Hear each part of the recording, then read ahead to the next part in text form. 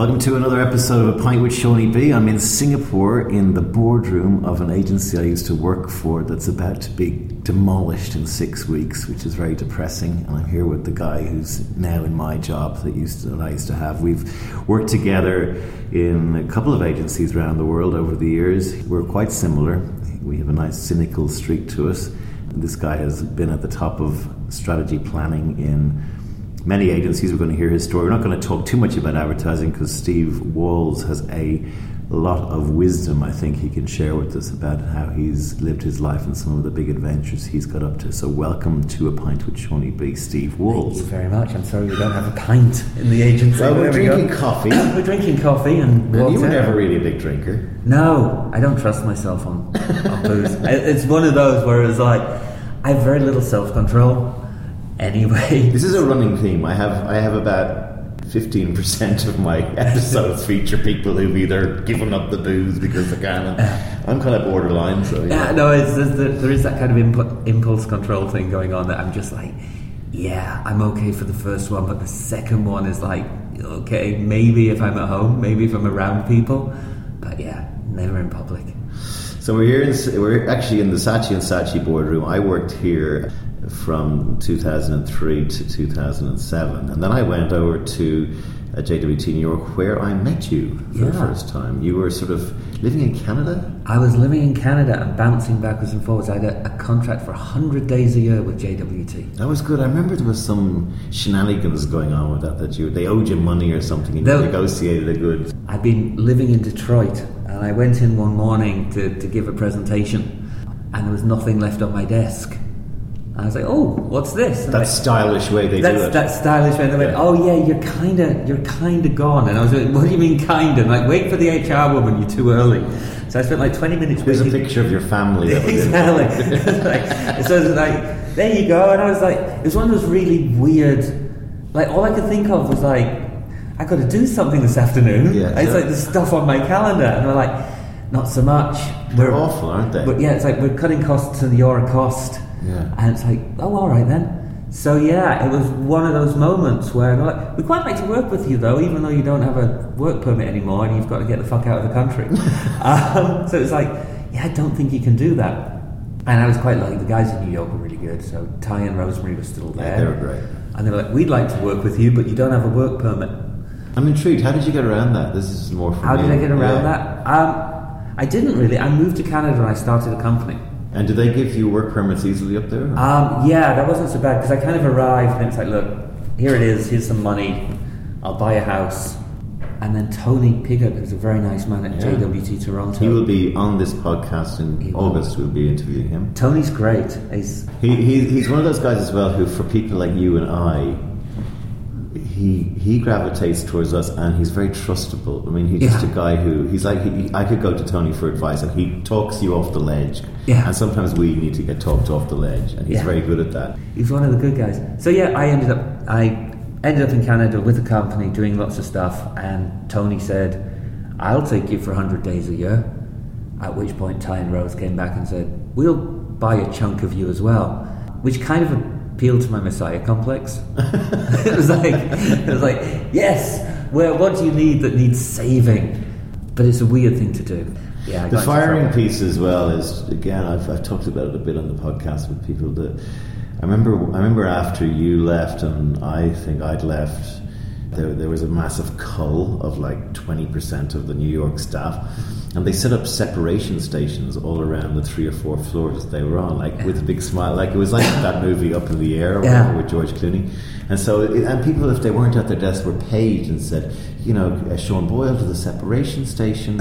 And you go there and get fired, and then some big fucking oaf would walk to your desk, and you'd pack up, and you'd be out on Lexington Avenue with a brown cardboard box and a couple of pictures of your family, looking up at the skyscraper, weeping. Yeah, lovely. It's very preposterous. No, it is weird, as though inhumane. As though there's no phone call afterwards as well. No, it is one of those things that shakes you more than anything, though. I think, even though you kind of looked at it and went, 25 really good people left at the same time. In fact, everyone I liked kind of all disappeared at exactly the same time.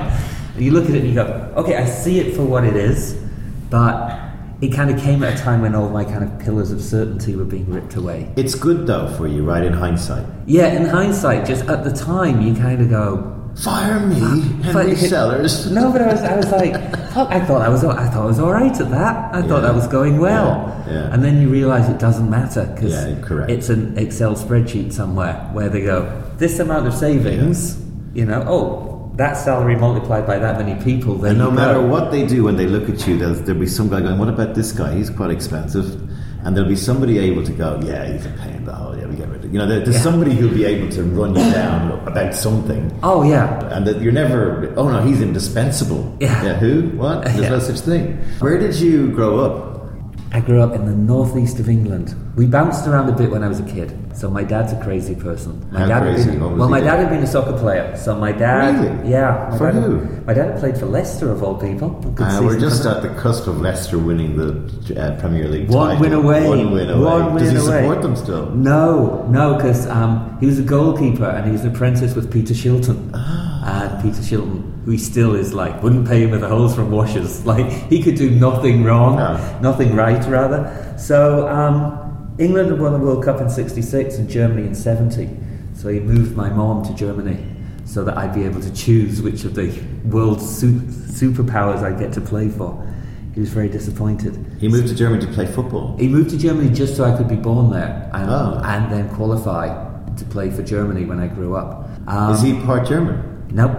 So why did he go to Germany? The English hate the Germans. The English hate the Germans, but the Germans had won the World Cup the year before. Okay. So he was like, yep, they won, be good, you got your choice now, see what I did for you. So had he great aspirations for you being a footballer? Yeah. And no. And just not. just a small camp child going, please don't throw the ball at me, I'll throw the ball. I'll throw you a pretty ball. Those of you who can't see Steve, but he's not something, you wouldn't go, oh, there's a soccer player build if ever I saw him. No, so it was one of those, he was very good. Maybe a winger, a little nippy winger. He hid his disappointment very well. So he must have been a big lad then if he was a goalkeeper, wasn't he? Yeah, my dad was big, he'd been like a discus thrower and a javelin, he'd always done like field. And was he real working class north of England? Or? Yeah, so everybody was there. So they, what did he do? He was in the army, and then he was in the fire brigade. Okay. And then he left. He was a security man. And right. my mom had been a research chemist. Right. I kind of gave it up. The claim to fame was ICI, which was like a big chemical plant at the time. It used to run like 25 miles. She managed to set fire to every drain for 25 miles with a chemical cocktail. It's like a Gary Larson cartoon. It's like, up it goes. So she gave it all up when she had kids and ended up kind of, she filled shelves in supermarkets and just to get school dinner lady and all of that stuff. So how many siblings have you got? My brother's 10 years younger than me. Okay. So huge gap between us. He was much sportier. His name's Wayne Rooney. He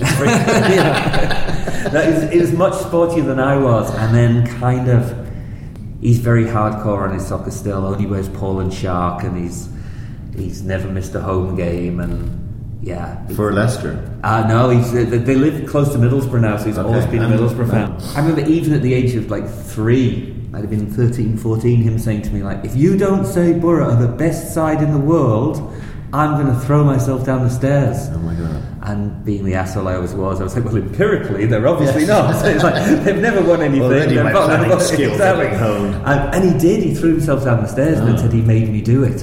And he's still got that kind of fervour. Right. You're very good at advertising. Yeah, I know. He's very... buy this or I die. So you had no interest in sport then, did you not? Not really. I liked sport. Did you have to pretend then to be... Well, I was like, no, I only realised later I was kind of massively anxious. I had my first panic attack when I was 2. I got to the top of a slide and couldn't breathe. I remember feeling like I was choking on a cornflake.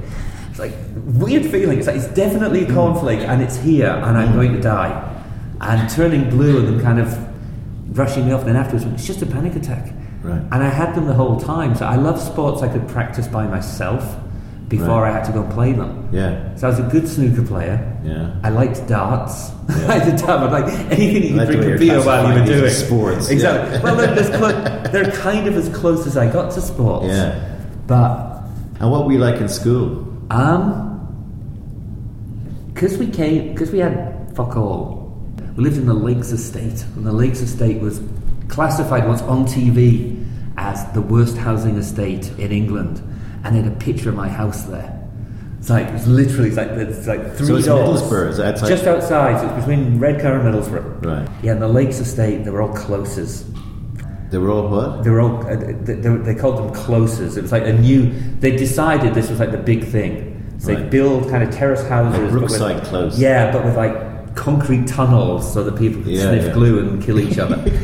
And was it quite violent? Oh yeah, it was really violent. It wasn't a good place to live. Burnt out cars and all that. So I went to primary school. I was really good at math, and apparently they tested me, and they decided that based on the test, I didn't know at the time, I could go to the good school on the other side of the racecourse. The Redcar races splits it in half. So I could go to the good school on the other side, where the posh kids went, provided I did well in every subject. And apparently there was lots of questions brought up as to whether these rough kids could come across. There was about 5 of us that got to go. Well, I was weird because we'd lived in the south of England for quite a long time when my dad was in the army. So I arrived with a different accent. And very soon people hit you a lot. Like, you're posh. Yeah. It's like, you're posh? Yeah. It's like, I'm not posh. I'm not. And then, of course, you go across to the school or the place where people own their houses, and you have to go, no, I am posh. I'm posh. So the parents really didn't like me being there. Well, you had to, it was the rule of the school year. I mean, you had to learn how to look after yourself. Yeah. So it was just there, and my parents had kind of put me in martial arts and stuff. Right. Just to make sure that I didn't get killed. And you're like a black belt or something? Yeah, I did Lao Gao Kung Fu for a long time. Oh, yeah? I was quite good at that. It was good. Mainly it was just being bendy though. I did like the worst kind. I did one competition and we were non-contact. Right. And I didn't realise that the people we were up against were contact, and the first thing the guy did was punch me in the face, and I was like, that doesn't happen. I was like, it's not cricket. So then you got the posh school, and then I was at the posher school in town. Basically, the pressure was on to be like at the top of most subjects, or you'd end up back at the rough school. So were your parents proud of you then? Because that would have been. It was weird. I mean, what you lose on the goalkeeping swings, you're gaining on the academic. You gain on that. That was kind of my mom's side, but my mom had always done that from being like really small. Okay. What should we play? Schools. Yeah. Let's play schools. Let's play reading let's now. Learn geography. Exactly. Okay. My only toy was a blackboard. Yeah. But no, we'd done a lot of that. So I read really early, so that I could win book vouchers. They stuck me on the stage very, very young as well. I used to have a terrible act at I was 2.5 doing Long-Haired Lover from Liverpool by little Jimmy Osmond. And have you got any videos? Terrible. I've got it on tape, got audio of it. Brilliant. Me telling all the little jokes and rehearsing. And being told by my mom, it's that's not one of the jokes. You go. It's like, okay. Steve has a young. What age is your child? He's just turned 5. Who I think is going to be famous. He looks like no other child I've ever seen. He looks like manga crossed with Hansel and Gretel or something. He's got big blue, cartoon-like eyes, and I'm predicting he'll be a superstar. Well, that's the plan. That's why he's got a stupid name. What is his name? He's called Tyke, but it's Tijke. Okay, the Dutch. Yeah, your wife is Dutch, right? My wife is Dutch, so we spelt it the Dutch way to annoy everybody. Yeah, I have no interest in having children, but I did always say if I was going to have a kid, a boy or girl, I would call it Tiger, just so I could go easy Tiger. I offered my brother money when he had a daughter to call her Sugar, because I thought Sugar Walls was brilliant. And he wasn't having it. No. I said, if you call her Sugar Walls, I'll buy her first stripper tits. And that was it. That was like, I'm not talking to you again, I'm not going anywhere. So that was... So then out of school, in the 6th form, everyone kind of went, Oxbridge, you must do the Oxbridge thing. So you would have been a star pupil, right? Even amongst the posh kids, because they were only posher than the worst housing estate. I did really well, and then at about 15 got really lazy. Right. I suddenly realised that if I didn't do anything, you could still pass. I still passed. Okay. So they all kind of were very disappointed that you stopped trying. Taking the foot off the pedal. That you took the foot off the pedal, but you can still do it with your A-levels because you've got a very good sob story. Right. I think I reacted a little bit to being like the token, and you could be our poor person. If you play your cards right, it just shows you the great British education system. There's no child left behind. It's like I just didn't want to be that. It was like I really don't want to be the kid that got the scholarship because he sounds wrong. the truth was, at the time, it was really too small a town. Yeah. It was one of those weird towns where everybody knew you. I remember going out and people would be like, "Oh, you're Cynthia's nephew," and you say, "Oh fuck, you can't go anywhere, you can't do anything." So were you yearning to get away? Kind of. Yeah. It was that weird place where, because it's like built on steel. There's like literally, it's like the big steel mills which have gone now. They just closed down Teesside. It was kind of built on steel and football and working men's clubs. Yeah. And I still have a real thing for working men's clubs. Yeah, rugby league and it's kind of fanciers. Absolutely, but I just love the people who kind of get up and battle against the fact that the bingo was next. Yeah, and it was like that kind of real Les Dawson character that was like, been doing this for 40 years, son. My father's father and my father's father's father's father. So my father's father. I've still got a thing for that, but we didn't have a book in the house. Right. There still isn't a book in the house, I don't think. Right. And the only pens came from Ladbrokes. They were like those tiny little red pens with the white top on them. Brilliant. So, like, I love to write. All I ever wanted was a typewriter. Yeah. Like, just give me a typewriter. Never got a typewriter. I was like, that's all I wanted. You had it all inside you, reckon? Yeah, I just wanted to write. That's all I wanted to do was like, and I didn't really know what. Right. But it was like, somehow, and that was seen as like deeply suspicious. Yes. Why are you indoors writing rather than outdoors throwing things or whatever? I think building things. Yeah, exactly. People would have been happier at that. So did they send you off to college then? Went off to college. I ended up, and it's fucking weird, I don't know why, I ended up at Stirling. It was about as far away from Oxbridge as you could get. I wanted to do film, and they had the best film school. Right. And I remember my doctor at the time going, "You have offers from all of these places, don't fucking go there." And he's like, "Go to Glasgow." It was a good university, Stirling. It was a good university, and it was like a straight A's course to do the film thing. So that was like my justification to people. Yeah. So what was that like? You were learning film in Scottish. Learning film in Scottish. It was good. Again, it was another small town, so everything happened on campus. So I got to try things. I got to kind of try and fail at stand-up, which I loved. Loved doing stand-up. That was fantastic. And I got to realise that I couldn't act. Right. But they let me try, and it felt like a great place to be able to fail. Yeah, which is good. Yeah, and I just threw myself into lots of things, and I think pre-internet, it's really difficult to be weird now. Yeah. Because you can find like 500... People don't care if you're weird now. Exactly, but you can find 5 other people that want to cut their heads off a swan and fuck them. And it's like, oh, we're a group! And then eat them. Whereas when you're the only person in town, it's like, oh shit.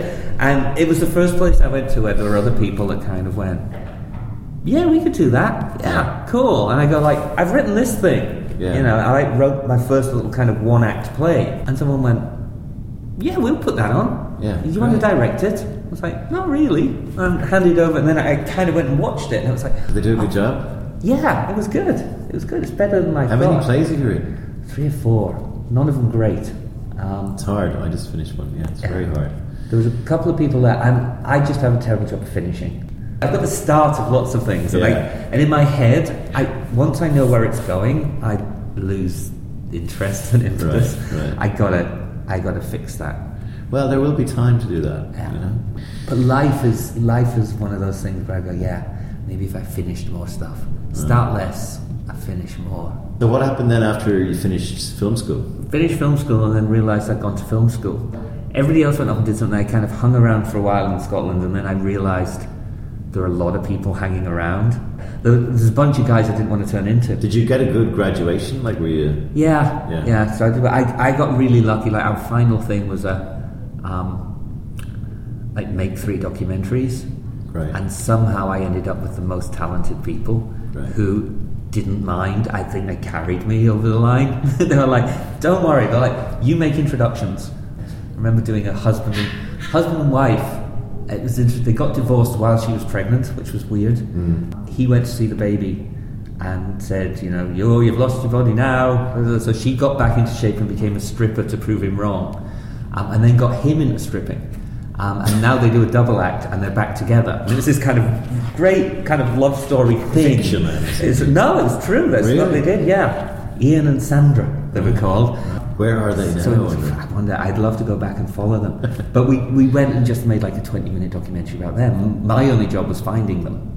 So I worked in Pizza Hut, Still in Scotland? No, I went back home. Right. I went home. Oh God, that was a disaster. That was disastrous. Did they all think you'd failed?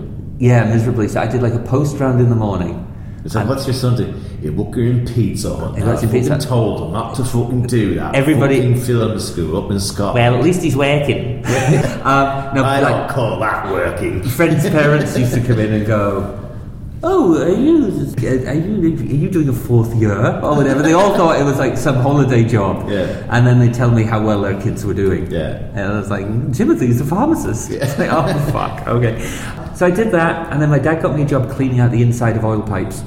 It paid probably as much as I've ever been paid.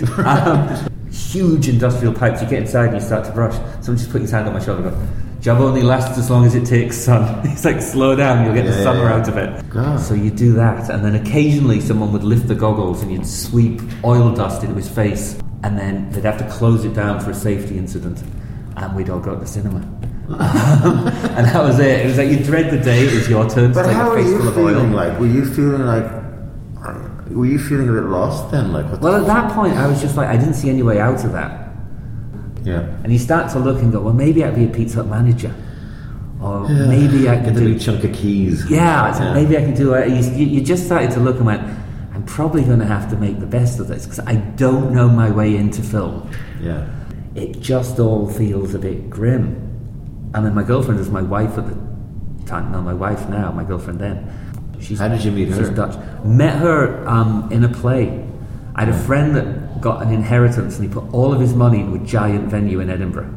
Like all of the inheritance money. He's like, this is what we're doing. And didn't realise that like the average audience is 9. Yeah. And he was just hemorrhaging cash. Because he had like the play. Whose play was it? It was his play. Right. He wrote the play and then he put it on at this big venue and just nobody to broadcast. Yeah. So it was literally like, right, I need to fill this up 24 hours a day. Was it good or was it? It was alright. Yeah. It was quite funny, but it was like, a no-name play with no names in it.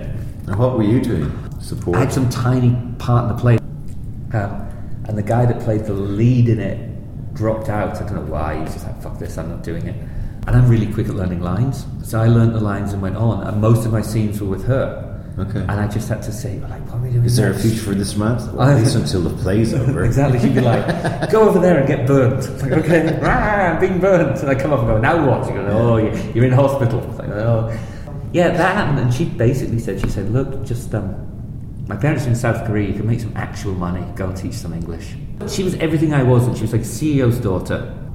Didn't really think about money because like it was just kind of there, not in massive amounts, but it was just there. Didn't have that kind of claustrophobia of being from a really small place. They travelled the whole time. She was Dutch, but they went to school in Switzerland and they lived in South Korea, and the driver picked you up when you got there, and it was all quite nice. And she was just like, well, yeah, but you can do anything. I was like, no, I'm here. This is it. Like, I'm stuck here now forever. But she was a catalyst to getting you out. Yeah, she was. And I was like, you must go and mix with your own kind. I had lots of that. I was like, there will be... I'm not worthy of there are CEO's sons over there. It was Romeo and Juliet, basically. Yeah. So I did that, but while I was doing it, I... did that being go to Korea? Went to Korea. But that was an adventure. That was an adventure. Yeah. We were there. What age were you at that stage? 22 or something? 21, 22, yeah. So... had lots of businessmen who liked the fact that I was English, and they'd show that off. Right. So that was just like, that was a year of being drunk. Yeah. Because they basically come and say, teach me some English. And you tell them like 4 words, and then they go, now come drink with me, with my colleagues. Yeah. And their colleagues would have their entourage. Yeah. And they go, where's your English teacher from? Poland. So it was like a status symbol. Yeah, my English teacher is English, from England. It's like one step above the American. Little did they know. Little did they know. You have no idea what I'm talking about. I'm from a place called Red Car. It's marvellous. You should come. There's a racetrack. Princess Anne won her only race there. So while I was there, I was just like, you know what? I'd had an English teacher when I was a kid, Mr. Kirby, who'd gone, you should do advertising. And for some reason that stuck in my head. So I just started to write to people, and I finally got an interview with BNP. And I got there. So you're writing to people in London? Writing to people in London, just going, hey, look, this is my life. Very soon I'm coming back to Pizza Hut. I can only stay here for this long. And I went down to see them. They said yes, and I flew back, stayed with my parents for a while, went down there, and they were like, it was the best graduate recruitment thing we've seen forever. I'm a terribly depressed person who fled an oil pipe to live in South Korea. Yeah. I was like, it's actually my life. They thought it was bullshit. They thought it was bullshit. They thought I'd made funny. this thing up, and they thought it was great. And they did a really cruel thing. They started to cut people during the day. So they'd come in at lunchtime and go, you guys are so far behind, go home, don't waste It was like a reality TV show, yeah. Got down to the last two, and they gave it to the other guy. And then said to me, we're very sure with your novel approach that you'll do very well. I was like, it's not a fucking approach. I wrote That's Woody Allen style. It's like, I wrote it, and they were really good. They phoned everybody else. But that wouldn't happen today. Yeah, and we've got you interviews. They even paid for me to stay an extra night so I could interview at Grey. How times have changed. Yeah, I went to Grey and blew it completely. Yeah, that's they showed me a toothpaste ad.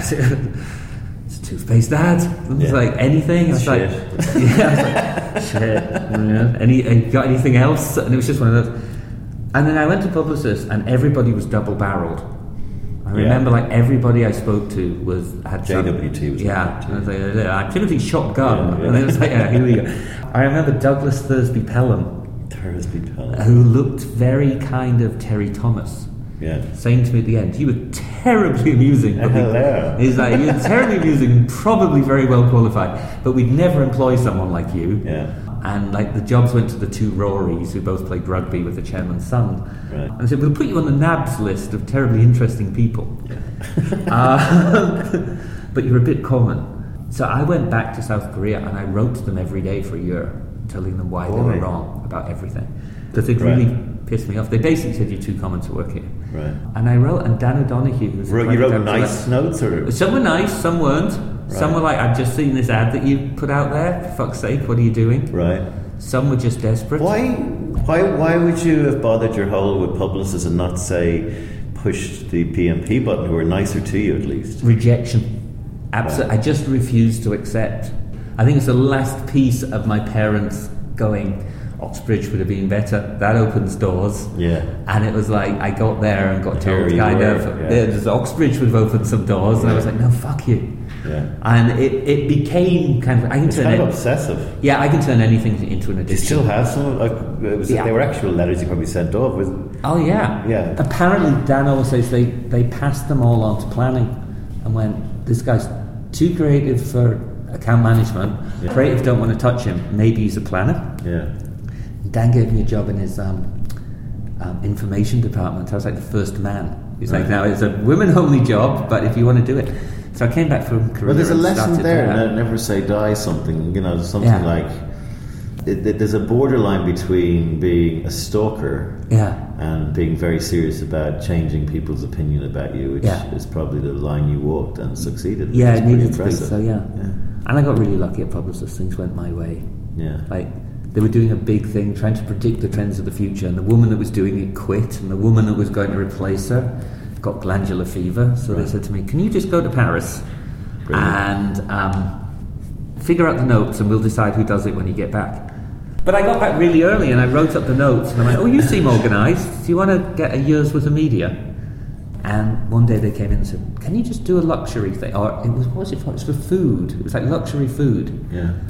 And I pulled together this thing just based on soap operas, going, it's changed, so, dinner's become supper, that's much more informal, this is what happens, here's Raquel from Coronation Street talking to Curly about it, here's what... And all we did is we flashed it on the screen as we talked, and at some point a client will have read one of the articles or seen one of the clips, and they go, oh, I've seen that, therefore it's true. And it was a brilliant pitch strategy. Yes, it was really, really good to go, here are the 4 big things that will matter. You've probably seen some of this stuff. Yeah.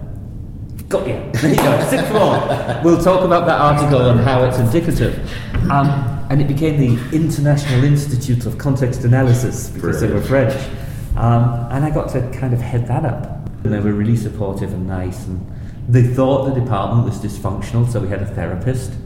Holy crap. So she would come in and give us all therapy. And just the planning department? Just the planning department. Who thought that? I don't know. It came in from above. Was it anger management issues? It completely united us all in our hatred of her. Yeah. We became like the tightest department because we'd have to go in and talk about resentment and anger why we couldn't let things go, blah, blah, what group dynamics.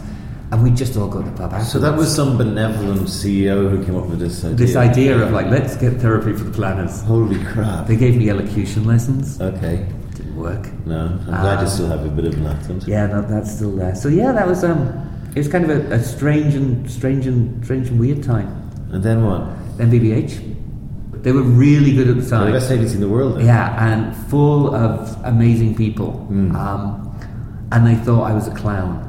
Yeah. They couldn't decide whether I was a planner or a clown. Yeah. They were one of those agencies that would want a couple of clowns. Yeah, so it was like, we're not sure. And I remember like, in this... So BBH, just for those listening from BBH is Bartle Bogle Hegarty. They were probably the agency of the late 80s, early 90s. And their famous campaigns were for Audi. They came up with Vorsprung Dirk Technik. They did Levi's 501's campaign, which ran for 10 years, which is probably my favourite campaign of all time.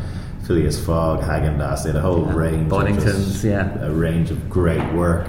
You know, they're still going, but you know, they're not making the same caliber of work anymore. And then, did they move you out? They moved me to Singapore. So they're like, we've opened the Singapore thing. Yeah, they moved me out and they basically said, look, London's got this huge talent pool, but it's very deep and no one's going anywhere.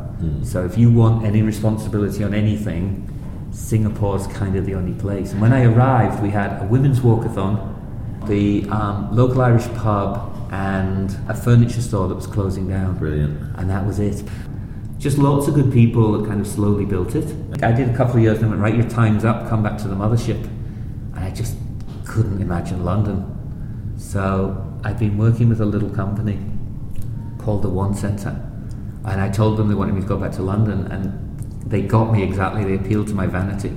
They made a video and it went, this is where you're going to live, we got you a house, this is the boat you'll take from Manly into the office. Okay, we know where he's heading. Exactly. This is the office, this is whatever, this is your chair, this is your computer. And then they wrote, we really want you, Steve, on a board. Right. And I went based on that. Never been to Australia in my life. I just went based on the... I went similarly, and I loved Australia when I Yeah. got there, because it was just this was the aspect of the place I really had been looking for. It was gorgeous. Yeah, I had my Sally Field moments at that point. It's the same thing like when headhunters call. I still see it as validation as opposed to just them going alphabetically through a bunch of people. The barrel, like, well, we haven't tried Steve or Sean Boyle yet. But, you get that thing where they go, we've got this thing for you. It's direct mail. Perfect for you. It's direct mail in Atlanta. And my heart still skips a beat a bit. I'm like, yes. And they thought of me.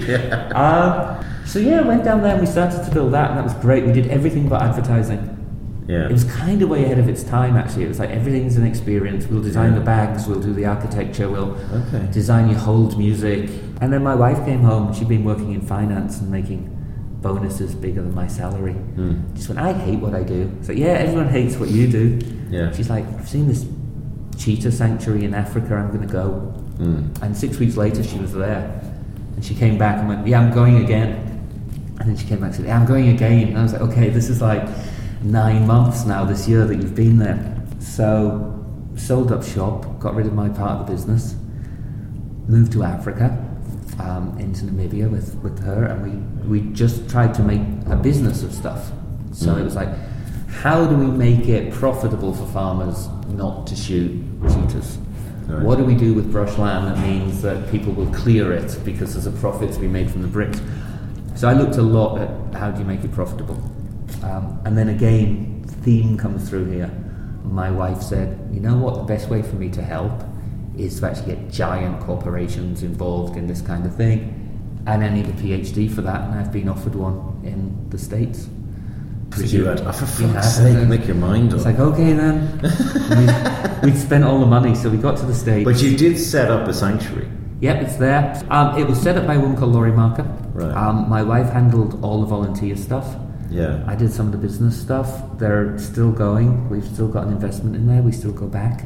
That's 50,000 acres now. That's big. It's big. How many cheetahs are in there? Well, they free as many as they can. So they've usually got between about 15 and 20. Are cheetahs still in danger? Yeah, I mean they got so low that they're actually slightly shit animals now because they had to inbreed them to keep them going. Oh, right. So they've got like really low immunity, and they're... Why cheetahs and not leopards? They're an indicator species. There's certain animals... What does that mean? There are certain animals that act as... Pandas are in there too. They're animals that people kind of go, because it's the fastest people associate it with. We can't lose the world's fastest animal. I see. Okay, elephants, blue whale, all yeah, that stuff. yeah. We can't lose the world's biggest animal. Yeah. We can't lose the world's. Yeah. So you get to that bit where you go. There's just certain things. Because Africats, who were next door, did all kinds of cats. Yeah. They just didn't get the same kind of attention. It's much easier to go to Porsche. Gee, I remember seeing some of your videos though. They fucking move, don't they? They do move. Crikey. What are they? 70 miles an hour. They were 70 miles an hour. Yeah, we used to run them around giant. Yeah, I remember that video. Yeah, the giant stuff. Yeah. But you know, you go to Porsche and you go, when you're chasing the world's fastest animal, you need the world's fastest off-roader. Can we have a Cayenne? And it's a much better pitch than we've got these Jaguars. your cold Jaguar. Yeah. It was like, it just doesn't work quite the same way. So did that, went to the States, interviewed everywhere, and ended up at JWT. Started to get involved in lots of burlesque stuff, which I loved. Started to do photography again, which I hadn't done for a long time. Started to get access like backstage, which is what I really wanted. So was kind of on the fringes of a scene in New York, but as the scene was growing, kind of that fringe moved further out. So I felt like I was part of something. Yeah.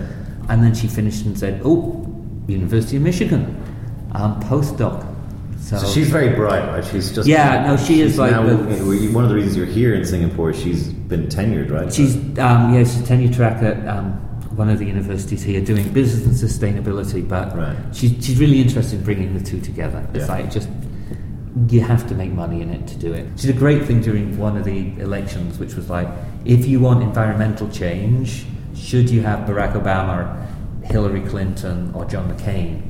And all of the evidence shows that it's elderly white Republican men trying to make a legacy before they die and make up for everything else, who are the people that are the most progressive environmentally. With the exception of probably Donald Trump. With the exception of Donald Trump. At some point, he's just not old enough, because he thinks, if you think you're in the kind of, you'll just build a new planet, fuck it. Exactly. He's like, I'm going to live forever. I don't need a legacy, I'm not going to die. I've got my buildings. So we went down to Michigan. I worked with Ford until they fired me. Now we're back to the start of the podcast. Back to the start of the podcast. Got fired there. It's been a good ride. It's been a good ride. And again, I picked up the camera stuff, got to Montreal and found out that Montreal was a city of artists. It is. It's great. That's one of my favourite cities, actually. It's one of my favourite cities. I mean, in the summer... I quite like the spikiness of the French-speaking Canadians. I quite like that. I like that. I loved the fact that it was a tourist place that didn't really have any tourist attractions. Yeah. So they became really possessive about neighbourhoods and the way they felt. It was like, exactly. But you try and people try and open a coffee shop somewhere, and it would, like the council would get involved and go, this is not a coffee shop neighbourhood. Yeah. And the nice thing there was I met a bunch of people called Glam Gam who did this kind of body positive burlesque. Right. They took burlesque and they added John Waters to it. I said Walters. I'm going to have to shoot myself later. Stoke City football player. Yeah, exactly. So added some John Waters to it and a bit, and it became kind of really on the edge of how far can you push taste? Was it scatological? It was lots of it was scatological. One of my favourite scenes that they ever did was Santa Claus coming in just literally covered in shit, head to toe. He walks in and he goes, it's a shitstorm out there. Is all he said. And I was like, you know what, for one gag, that's a whole bunch of stuff. And then how realistic was it? It was pretty realistic. They I just say he wasn't taking it to the Daniel Day-Lewis level, actually having to say, no, if I'm going to do this, I'm going to come in stinking. I think if they could have done, they would. But I loved that there was nudity licenses everywhere. So there was strip karaoke. But this was art. Yeah, and strip spelling bee, which I loved. Oh my god. Because strip spelling, you spell a word wrong, you take some clothes off. You have to take some clothes off, and there'd be a big red spotlight on you. You spell it wrong, and if you got it right, they gave you a couple of shots. Okay. So as people got drunker. That's very clever. You are very passionate about photography, and your photograph. I mean, I only just keep in touch on Facebook, but you post a lot of really interesting stuff there. That's another area probably for a third act, right? Yeah, I mean, it's died since I came here. So why? I think it died because there was a place in Montreal where people were just willing to make stuff. Yeah. And lots of people define themselves as artists and they just wanted to make art. Yeah. So you could put a call out that just went, look, I've got this idea, you know, and it's around body fascism, and this is what I want to do. And a bunch of people turn up with builds on that idea. Yeah. I'll tell you what I do with it. Yeah. I can take it to there or whatever. I've tried the same thing here, and you get lots of replies going, I've got a yellow bikini, would you mind taking pictures of me on the beach? Yeah. And I went to a show in Toronto that was similar to this burlesque, but the idea was we're going to meet on Friday and we're going to put the show on Saturday. And it was shit. But you know, it was like they all thought it was very arty, and like a guy arrives dressed in drag and takes off his clothes and hooray, and you know, I get called up on stage because I'm Irish or something, and they improv with me, and I'm like doing Irish dancing, and everyone's laughing, and you know, it's hipstersville, and everyone's like going, "This is real art. This is," you know, and I'm like, "Did you just all make this up yesterday?" Anyway, I said, "It looks like that." Yeah, but there's an energy to it. There is, and that's what I love. I like the idea that it'll never be done again. Yeah, because they actually even have a script. You know, they shouldn't be. Well, the best thing about this show is no one will ever see it again. There was a guy, I think it was around Easter. There was a guy who came out dressed as a really evil Easter bunny and just started handing out weird eggs to people, and then he went off stage. That was all he did. I love that stuff. So coming to the end, what have you learned? What would you pass on to the failed goalkeeping Pizza Hut delivery boy back in the day in red car? I mean, one of the things I liked most about what you talked about was just if you came to a moment or a point, I would probably say it was your determination with publicists that time to write all those notes to them, because that's probably what got you into the business. Mm-hmm. Yeah, I think not caring. It's actually not caring, but that whole idea that, you know what, something will show up is the big one, and the biggest fear is that I've lost that at the moment. Like, I've been very quick to kind of go, this is wrong, fuck it, I'm not doing this anymore. Yeah. And just going, well, something will happen. Yeah. You know, if I end up working in Starbucks for 6 months, which I did at one point, I was like, you know what, it's a chance to learn French. Yeah. A little bit of fearlessness goes a long way. Yeah. And something will happen. I think that's one thing that I needed to get to. I wish I'd known that the industry was going to die. That would have been good. Well, I got in. We could have shortened it. I could have done it. It's me. I did it all. No, but you know, it was the closest thing I could get to making films. It was like, okay, here's 30 seconds of something that when I started, people cared about. People saw them and they talked about them, and this is Steve Walls did that. Yeah, and it'd be great to just kind of go, you know, and how much of it you did didn't matter. It's like, that's one of mine. Yeah. And I used to love stuff showing up. That's why I went into the business, so I could make better shit than was on, and tell my friends I made better shit, and they go, well done. Thank you for saving our brains and our sanity. Yeah, that was my thing. It's like, okay, no one's going to pay me to make a documentary. No one's going to make my movie script. But you know what? I can, you know, I make 5 or 6 things each year that are on TV. Yeah. And the fact that kind of died, now no one gives a shit. I mean, I've got every ad blocker in the world. Yeah. And everything's run. I think that's one of those things. I haven't done a television in 10 years. Yeah. Maybe more. Yeah. I just couldn't be arsed. I won't live anywhere that doesn't show Survivor. It's a genuine criteria. But before we go, I'm like, okay, which network is Survivor on? It's like, how do you think you perform on Survivor? I tell myself I do really well, and then I'd go under the radar and then be killer in challenges. I'd either get completely paranoid. I'd be that guy. It's like, they're all out to get us, and they go, we have to cut him, he's paranoid. It's like, so yeah, I'd either go kind of completely paranoid conspiracy theory on it, or I'd just get really fucking irritating. I think there's too many silences on Survivor that you don't see, and I'd be the one that felt that you had to fill them in, for sure. Great talking to advertising and life survivor Steve Walls. Great ride there, that conversation. Thanks for sharing your life journey with us and all the little bits of wisdom you had. And let's see what the third act brings, man. Yeah, something different. Yeah. Thanks for being on the podcast. Thank you.